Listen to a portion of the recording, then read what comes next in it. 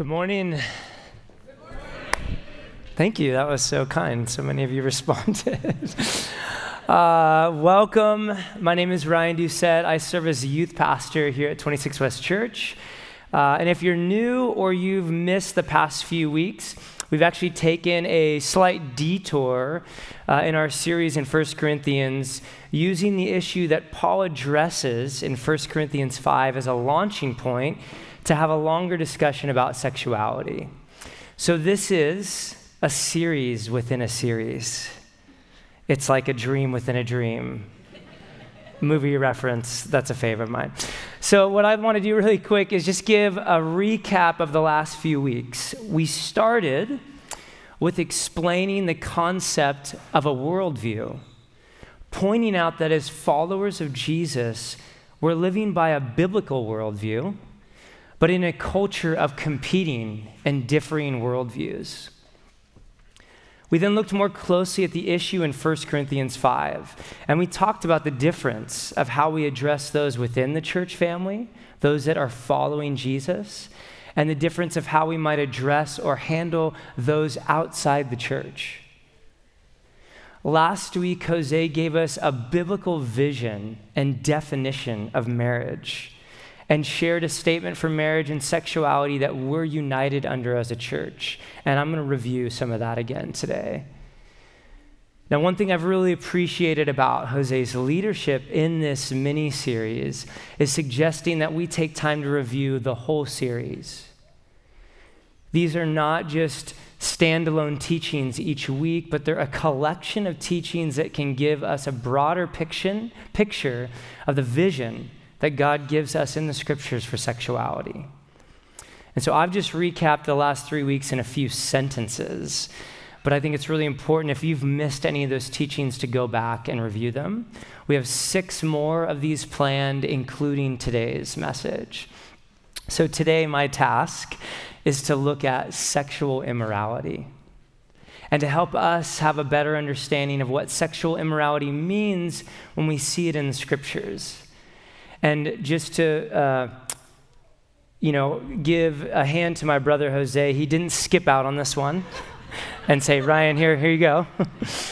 He is actually in New York honoring his wife for her 50th birthday, and they are going to see Hamilton on Broadway, which is something she has longed and waited for. So I'm thankful that my brother and sister could get away and celebrate.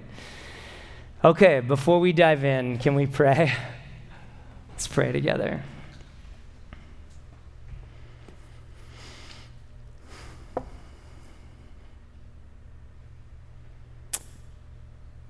Father, we need you.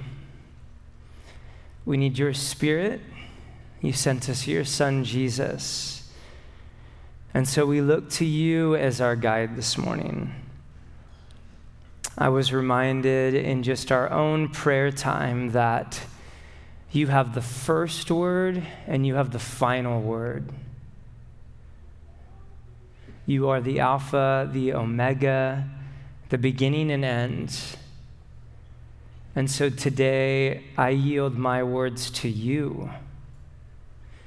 Would I decrease that you might increase? Lord, come and have your way this morning among us. Amen. In 2009, I transferred from Portland Community College to Portland State University to finally earn my bachelor's degree. And I say finally because I dropped out of college in 2004, and then I had to go to PCC and earn an associate's because my GPA was so bad I couldn't initially get into PSU. Now, when I did arrive at PSU, I decided to major in English literature, which meant that I needed 2 years of a foreign language. Now, I had 2 terms of Spanish, but that was from 9 years prior, and it didn't go very well. And I didn't have any sort of affinity to the most commonly studied foreign languages. So I really feared, how am I going to get through 2 years of a foreign language that I could care less to learn? But I had fallen in love with Jesus and with the scriptures, and I found out that PSU actually offered ancient Greek as a foreign language. I thought to myself, I think I'll actually be motivated to study because the New Testament was written in ancient Greek. And so I went to register for Ancient Greek 101, and it was already full. Only room for 35 students. I thought, really? There's so many people that are trying to take ancient Greek? Sounds pretty hard. But I was determined to get in. And so I emailed the professor, and I asked if I could come and sit in and see if anyone dropped the course. And she emailed back right away. It was like she's at her computer waiting. She replied very quickly, and she says, of course. She goes, after the first few weeks, they start dropping like flies. And you see, she wasn't kidding. I did get into the class, and her insight proved to be true. By ancient Greek 203, there were 5 of us. And I don't tell you this to pat myself on the back, all right? I barely made it through, and there were definitely some C's along the way. C's as in the grade that I received. But what's the point in me sharing that story with you? I think there's a responsibility today as followers of Jesus to really grow in our biblical literacy. At the time that I was taking ancient Greek, becoming a pastor at a local church and teaching the Bible wasn't remotely on the radar. But I was hungry to know God's word better. And the tools today, they are incredible. You don't have to take 2 years of ancient Greek at PSU to know how to explore the Bible in its original language. But having a deeper understanding in today's world is critical. In my opinion, and based on my work with Gen Z, I think the greatest danger right now, or at least one of the greatest dangers, is not coming from outside the church, it's coming from within the church. There are a number of well-educated, highly convincing Christians who are teaching things about the Bible that are not true. And they're using a rigor of biblical study that many of us have abandoned. So today's study is brought to you by Logos. Not really, they didn't sponsor this message. But in all seriousness, Logos is an incredible free tool that you can download for your computer or phone. There's in-app purchases, but what you get for free allows you to click on any word and trace that word all the way through the Bible to see where it's used and get a better understanding for how the biblical writers are using it. And that's just one of many features. You can scan the QR code, it will take you to the app. I've been using it for 12 years now, it's incredible. Or you can use my wife's preferred method, and you can find a concordance like this. How many of you have one of these at home still? Good for you.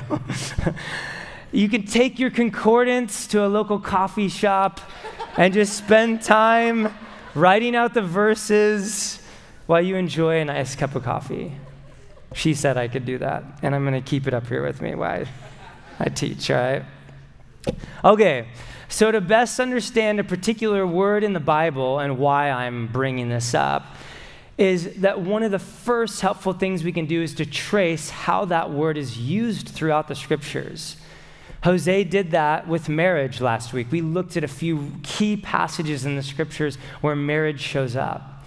And today I want to look at 4 places where sexual immorality shows up. And I've done this whole intro so that you will stay locked in because I think this is going to get boring, but time will tell. Okay, porneia. Porneia in ancient Greek is what you will typically see in your New Testament translated as sexual immorality. Porneia is a little bit of a unique word in ancient Greek, and that's for a couple reasons. A key reason being that Christianity really brought a new meaning to the word. We can see clear evidence for this simply by looking at how porneia, the ancient Greek word for sexual immorality, how it's used in the Septuagint, which is the Greek translation of the Old Testament. If you could just pull out your Septuagint this morning, we'll look at the Greek together. Does that sound good? Sorry, I had to. Okay, the New Testament is written in ancient Greek. The Old Testament is written in Hebrew. But as ancient Greek became more widely spoken in antiquity, the Jews created an ancient Greek translation of the Old Testament, and that's the Septuagint. So in the Old Testament, porneia is always a noun. It's not something you do, it's something that you are based on what you've done. And sometimes the translation actually refers to a literal prostitute. But more often, it is accusing Israel as a nation of being adulterous. That is, of being unfaithful towards God and chasing after other gods. In Genesis 38, we see the first instance of the ancient Greek word porneia in the story of Judah and Tamar. Now, Genesis 38 is pretty graphic, but I think it's actually telling that the scriptures don't skip the hard stuff. Here in the first book of the Bible, we get a story of one of the 12 sons of Jacob, that's Judah, and it's prophesied that the tribe of Judah will ultimately produce the Messiah, Jesus. Now, God can move his story forward despite the wickedness of people, and that's what you're going to see here. Thank you. The background of Genesis 38 is that Judah's sons are wicked. The first is married to a woman named Tamar, but dies due to his wickedness. The second is instructed to take his brother's wife, as was custom, but he also dies due to his wickedness towards her. And Judah, not wanting to lose the third and last son, withholds Tamar from him. Now, this is devastating to Tamar because what you have to understand is in ancient culture like this, a woman's livelihood depended upon marriage. And being twice married, she was almost certainly destined to utter poverty. And so Tamar tricks Judah in an extreme effort to avoid this and to protect herself. Judah himself is also a widower without a wife. And one day he is enticed by a prostitute, which turns out to be Tamar. And here you have this first instance. Genesis 38, verse 24 says, about 3 months later, Judah was told, your daughter-in-law Tamar is guilty of prostitution, porneia. And as a result, she is now pregnant. Now, while we see this term used as early as Genesis, perhaps its most prolific use is in the Old Testament in the book of Hosea. Now, Hosea is a prophet of God who is instructed by God to marry Gomer, who is a prostitute. And in doing so, Hosea becomes, quote from the NIV Bible introduction, a living graphic illustration of God's sorrow and anger at Israel's unfaithfulness in her covenant relationship with God. The book of Hosea plays out what initially seems quite disturbing, but ultimately it's a remarkable picture displaying the extent of God's love towards his people. Hosea chapter 2, verse 2 says, rebuke your mother, rebuke her, for she is not my wife, and I am not her husband. Let her remove the adulteress, or porneon, look from her face, and the unfaithfulness, the porneos, from between her breasts. Through this living illustration in Hosea is actually a picture of God. He represents God in the story. And Gomer, the mother, is referred to here, is a picture of the nation Israel. And the narrator is speaking to Gomer's children who have been given names like Lo Ruhamah, which means not loved, and Lo Ami, which means not my people. You see, the message for the original audience, while to us can seem very hard to stomach, it was quite clear, calling out God's own people, the Israelites, for their unfaithfulness, their adulterous behavior, their spiritual idolatry, as they chased after other gods in the very promised land that God led them to. But God simply cannot remain this way towards his chosen people. And just 12 verses later, I want you to read the hope. I want you to hear the hope. Chapter 2, verse 14 and verses 23 say this, therefore, I am now going to allure her, that is Israel. I will lead her into the wilderness and I will speak tenderly to her. I will plant her for myself in the land, and I will show my love to the one I called not my loved one. I will say to those called not my people, you are my people. And they will say, you are my God. And after this, what does God do? God actually commands Hosea to go and retrieve his wife who has left him and committed adultery. And he wants us to see this as a lived out picture of his heart for all humanity. Hosea 3 verse 1 says, the Lord said to me, go show your love to your wife again, though she is loved by another man and is an adulteress. Love her as the Lord loves the Israelites, though they turn to other gods. So what I want you to see in those two passages is that in the Old Testament, porneia is used interchangeably to identify an actual prostitute or to describe a person or people as being unfaithful. But most often, we see it being used to call out Israel's unfaithfulness. But I also really want you to catch the heart of God in this. God works despite human wickedness. God doesn't abandon his people or his promise, and God is steadfast in his love and faithfulness. Are you still here? Amazing. Let's turn to the New Testament. In the New Testament, in order to understand porneia, we really have to look primarily to Jesus and Paul. 1 Corinthians 5, or 1 Corinthians in total is essential for understanding porneia, and is first seen in 1 Corinthians 5, which we've already looked at, where Paul refers to, quote, a man sleeping with his father's wife. And this, for Paul, is defined as sexual immorality. In 1 Corinthians 6, Paul gives a very pointed teaching to the Corinthians about porneia. And we're going to unpack that passage more fully when we get to 1 Corinthians 6. This morning, what I want you to notice is that Paul weaves into his argument some of the imagery we just looked at in the Old Testament.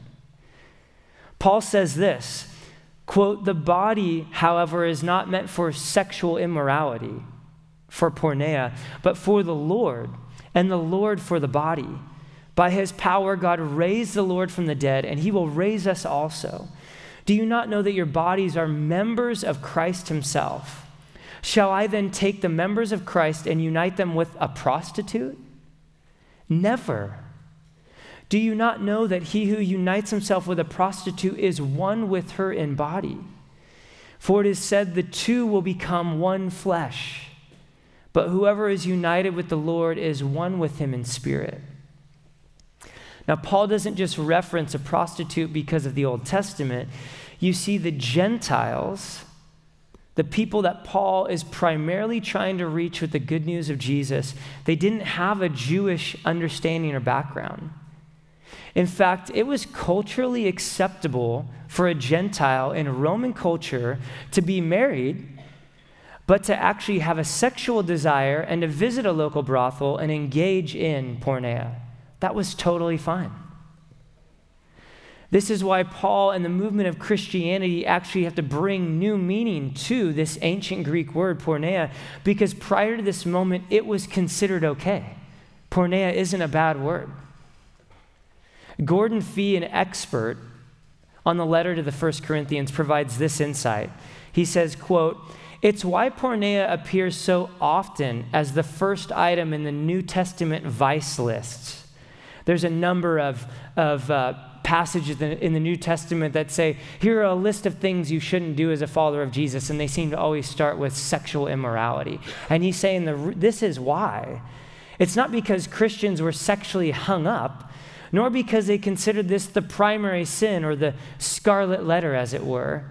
Rather, it is the result of its prevalence in the culture and the difficulty the early church experienced with Gentile converts breaking with their former ways, which they had not necessarily heretofore considered immoral. No one says heretofore, but thank you, Mr. Fee. But I also want you to notice in 1 Corinthians 6 how Paul clearly refers to marriage, using the line, quote, and the two will become one flesh. And this brings us to Jesus. Matthew 19, verses 1 through 12 is a seminal passage in Scripture, especially for our cultural moment. I can't emphasize that enough. Jesus reinforces the biblical definition of marriage, pointing back to creation, but more broadly, I believe he teaches what Christian sexuality should look like.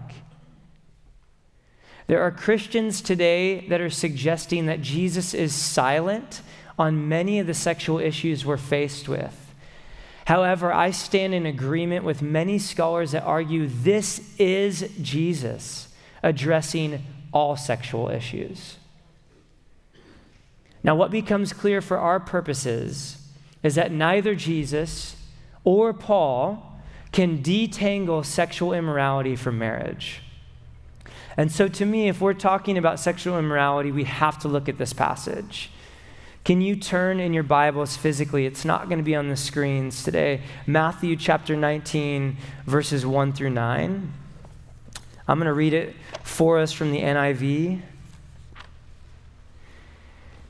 And I mentioned all the way through 12. I'm just going to read through 9, and then I'm going to point out a few things from verse 9. Everyone there? 19, verses 1 through 9.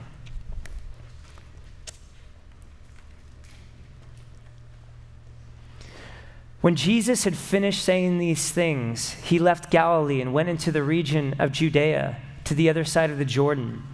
Large crowds followed him, and he healed them there. Some Pharisees came to him to test him. They asked, "Is it lawful for a man to divorce his wife for any and every reason?" "Haven't you read," he replied, "that at the beginning the Creator made them male and female, and said, 'For this reason, a man will leave his father and mother and be united to his wife, and the two will become one flesh.' So they are no longer two, but one flesh. Therefore, what God has joined together, let no one separate." "Why then," they asked, "did Moses command that a man give his wife a certificate of divorce and send her away?" Jesus replied, "Moses permitted you to divorce your wives because your hearts were hard. But it was not this way from the beginning.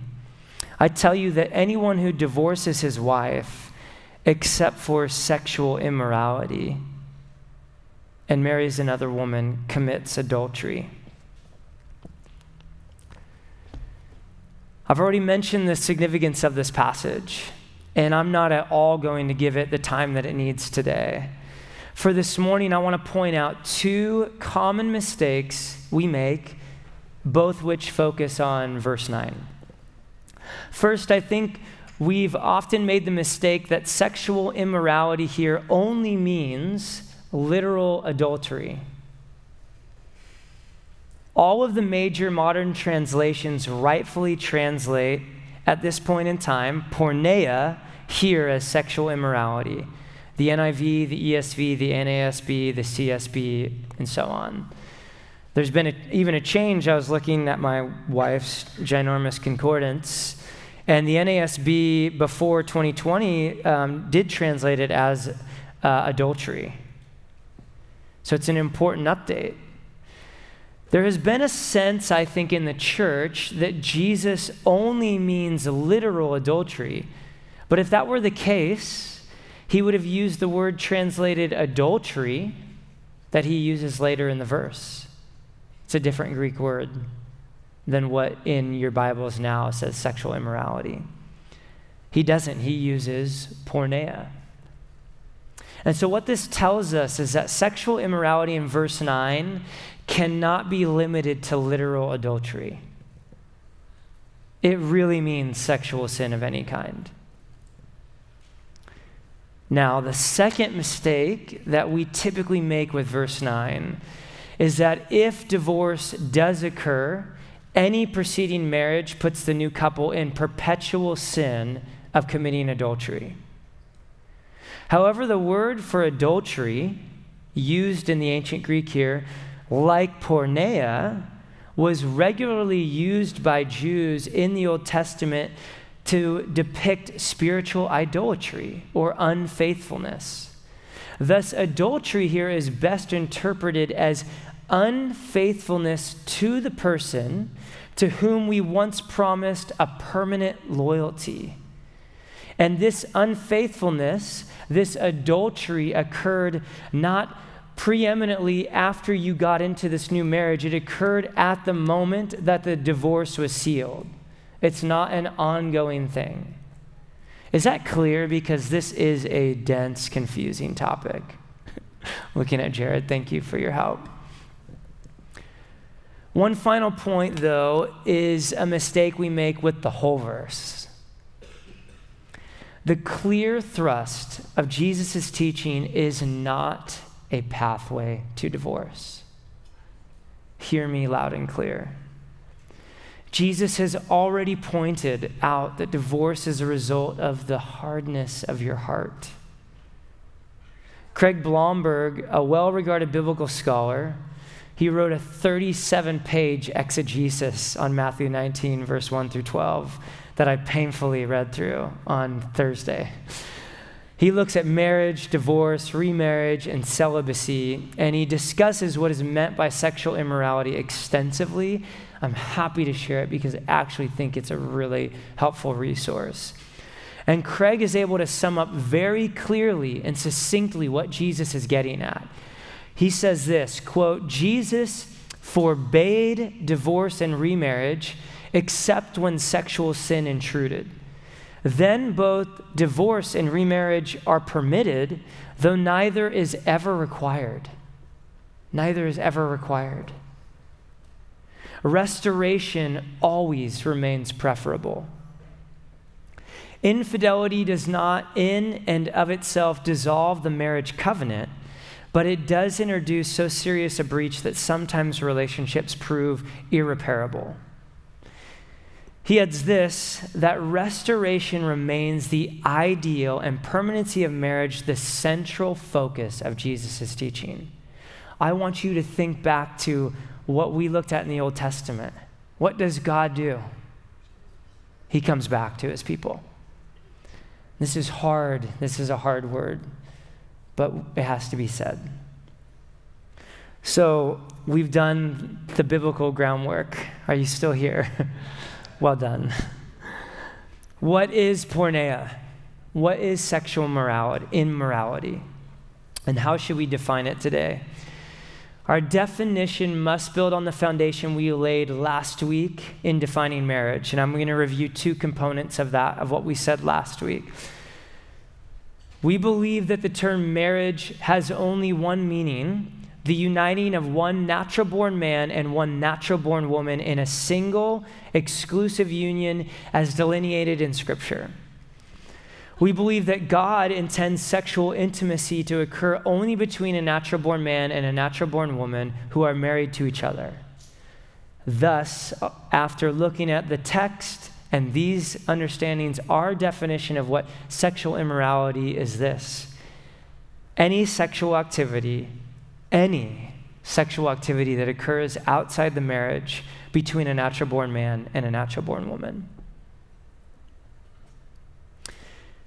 Now, this seems like a rigid constraint in light of the culture today.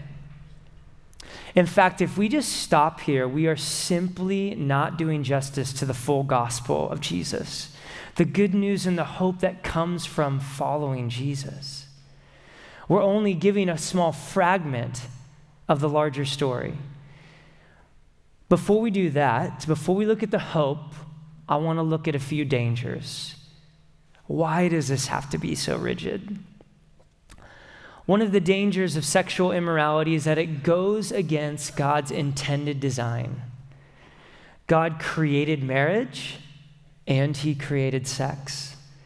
And when we engage in sexual immorality, we are going against God's intended design. And that comes with consequences. Proverbs chapter 5 and chapter 7 both have allusions to the consequences of sexual immorality. It pits wisdom personified in a person against sexual immorality or quote, the adulterous woman. And these are concepts that are personified. But the warning here, it says this, it says that sexual immorality leads down to death, straight to the grave. It gives no thought to the way of life. The second danger is that we can believe that sexual immorality is no different than any other sin. John Tyson, in a teaching entitled Sexual Formation, part of a series called The Controversial Jesus, another resource I'd highly recommend, makes the point that a common lie we believe is that all sins are the same, at least in terms of the threat that they pose to us. But you see, the Bible doesn't teach that. The Bible teaches that sexual sin is different. James emboldens every believer, resist the devil and he will flee from you. As a follower of Jesus, you actually have the power to resist Satan, who is the one leading the rebellion against God. That's incredible. You have the power to resist Satan. Peter agrees with this. He adds in, be alert and of sober mind. Your enemy, the devil, prowls around like a roaring lion looking for someone to devour. Resist him. The Bible is consistent. You have the power to resist Satan. Stand firm in your faith because you know that the family of believers throughout the world is undergoing the same kind of sufferings. But when it comes to sexual immorality, to porneia, Paul tells us to flee.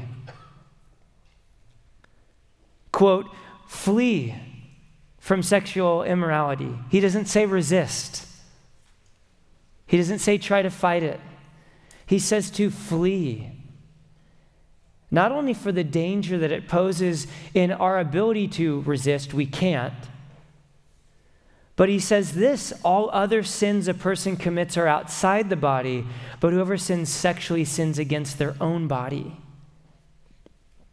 As I already mentioned, we're going to unpack that more fully in the weeks to come, but for now, I simply want us to see that the scriptures give clear guidance.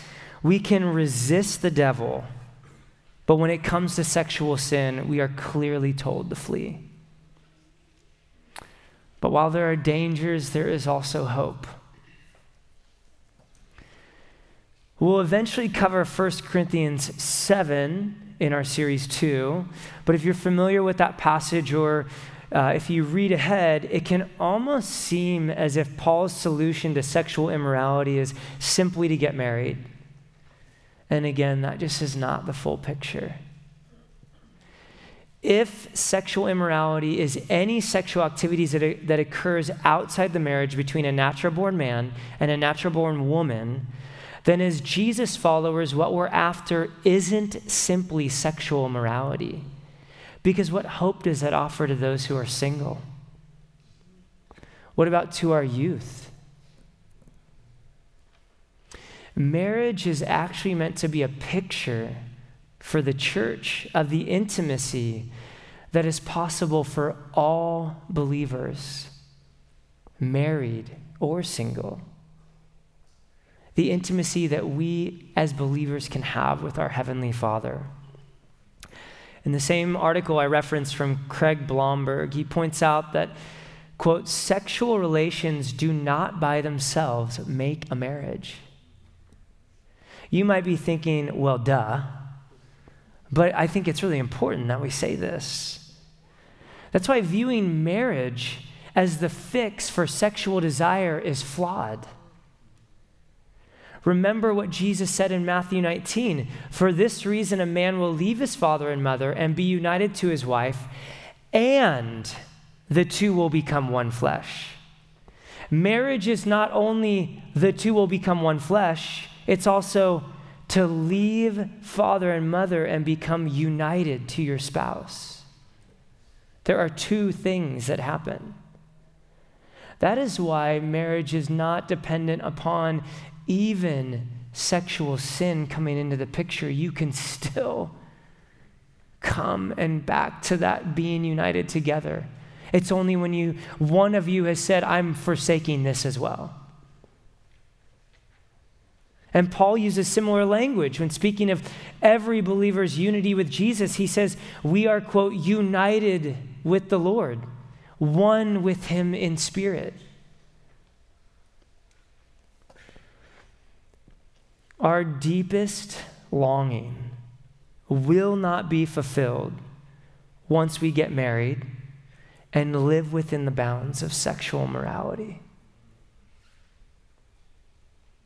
Your deepest longing will not be fulfilled even within the confines of a healthy marriage. Our deepest longing will be fulfilled when we recognize the intimacy that we all have access to in Jesus and in the community of believers. I have to say this, not even in my notes. In Genesis 1, God says it's not good for the man to be alone. And it has been argued that he's referring to sexual intimacy, and that couldn't be further from the truth. God is saying it's not good to be alone. We need community. We need others that are like us. Your deepest longing will be fulfilled in the intimacy of Jesus and the community of believers. Look, we all have desires that God has placed within us by design. But I am not at liberty to simply seek out fulfillment of all my desires. Nor should we believe the lie of the modern philosopher, Willy Wonka, who at the end of the movie looks at Charlie with eyes full of hope and says, don't forget what happened to the man who suddenly got everything he ever wanted. And Charlie said, what happened? He lived happily ever after. We have seen that play out as completely false. Do you know what happens when we submit our desires to Jesus? We actually find life. Jesus says, whoever wants to be my disciple must deny themselves, take up their cross, and follow me. Whoever wants to save their life will lose it. And whoever loses their life for the sake of me will find it. You want to find life this morning? Deny yourself and chase after him. In fact, he even adds, I love that he adds this, thank you, Jesus. What good will it be for someone to gain the whole world? You could have it all, but forfeit your soul. We see that played out constantly in Hollywood, in sports, the rich and the famous, those that recognize once they have gained it all, they are missing something of eternal value that only an eternal God can fill.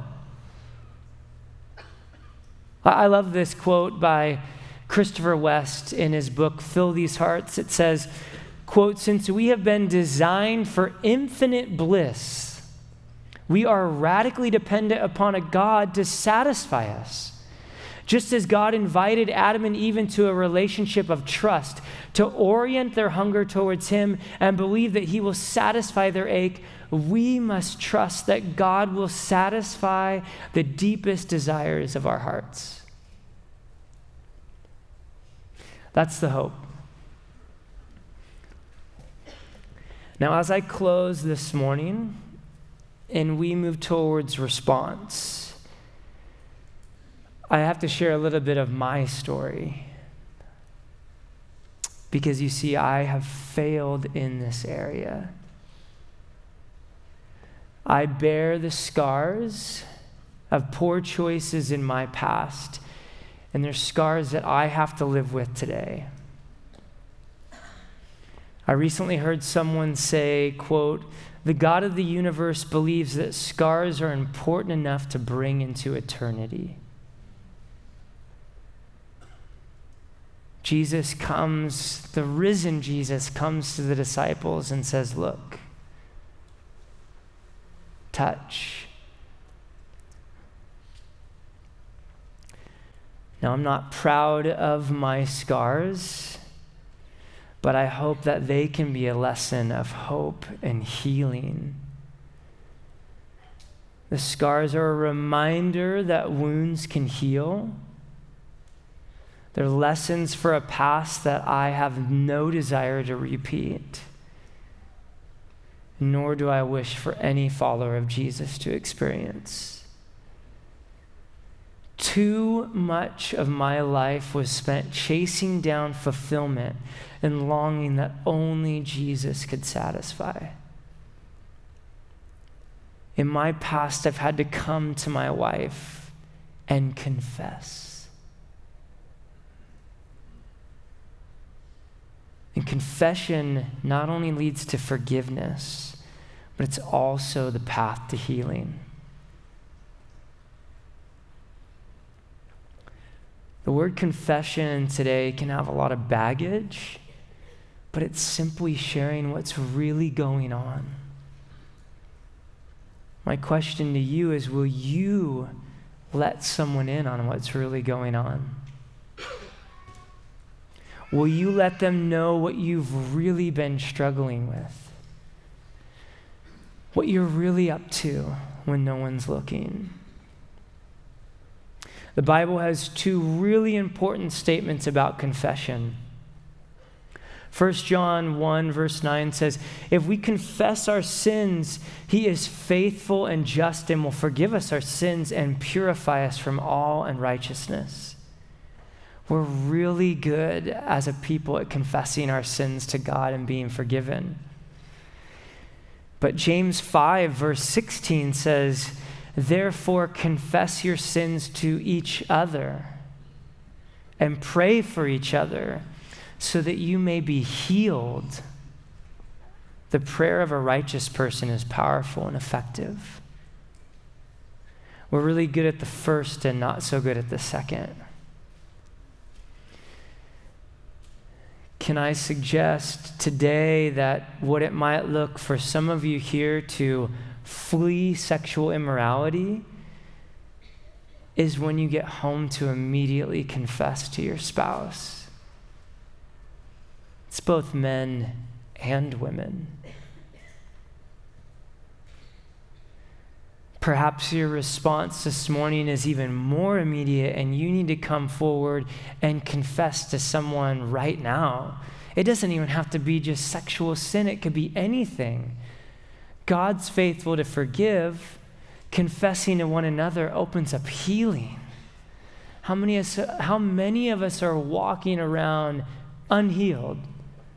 In fact, let me say this. I think we sometimes long for the Acts type healing. Why aren't people getting up out of wheelchairs and walking? And I don't know if this is fact, but it sounds like God. I think in our Western world, the healing we need is mental health.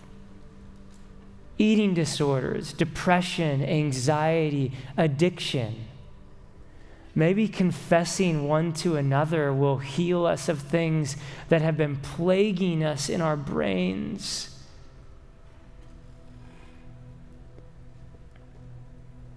If you're to confess this morning even, you don't have to get into specifics.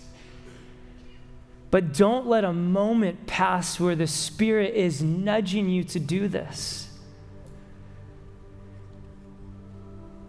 And I pray that this goes into the coming weeks. We have a men's gathering tomorrow, another chance to confess to one another. In youth, we're meeting in small groups and we're looking at a biblical picture of sexuality, and it's a chance to confess to one another and be healed.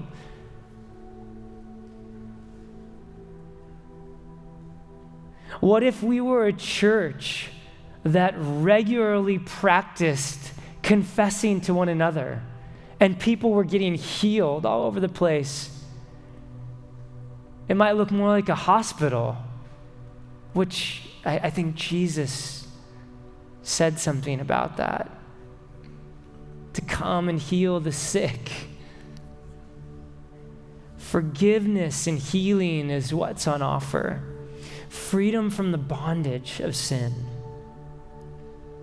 Or maybe you are here this morning and you have yet to taste the eternal.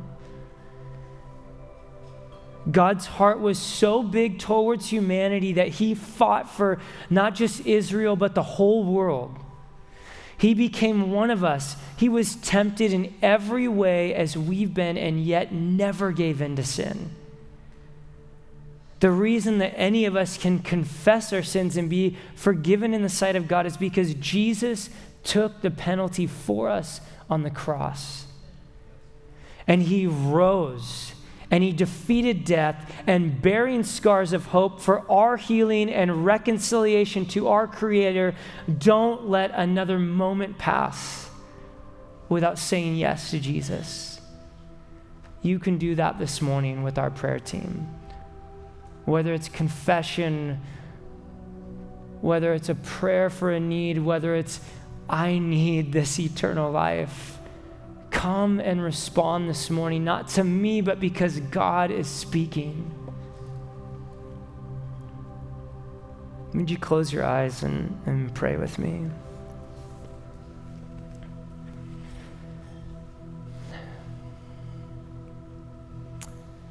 God, my prayer is simple as we respond, is just for courage.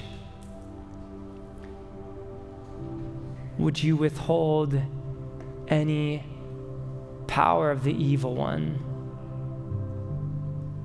We need you. We need your healing. We need your forgiveness.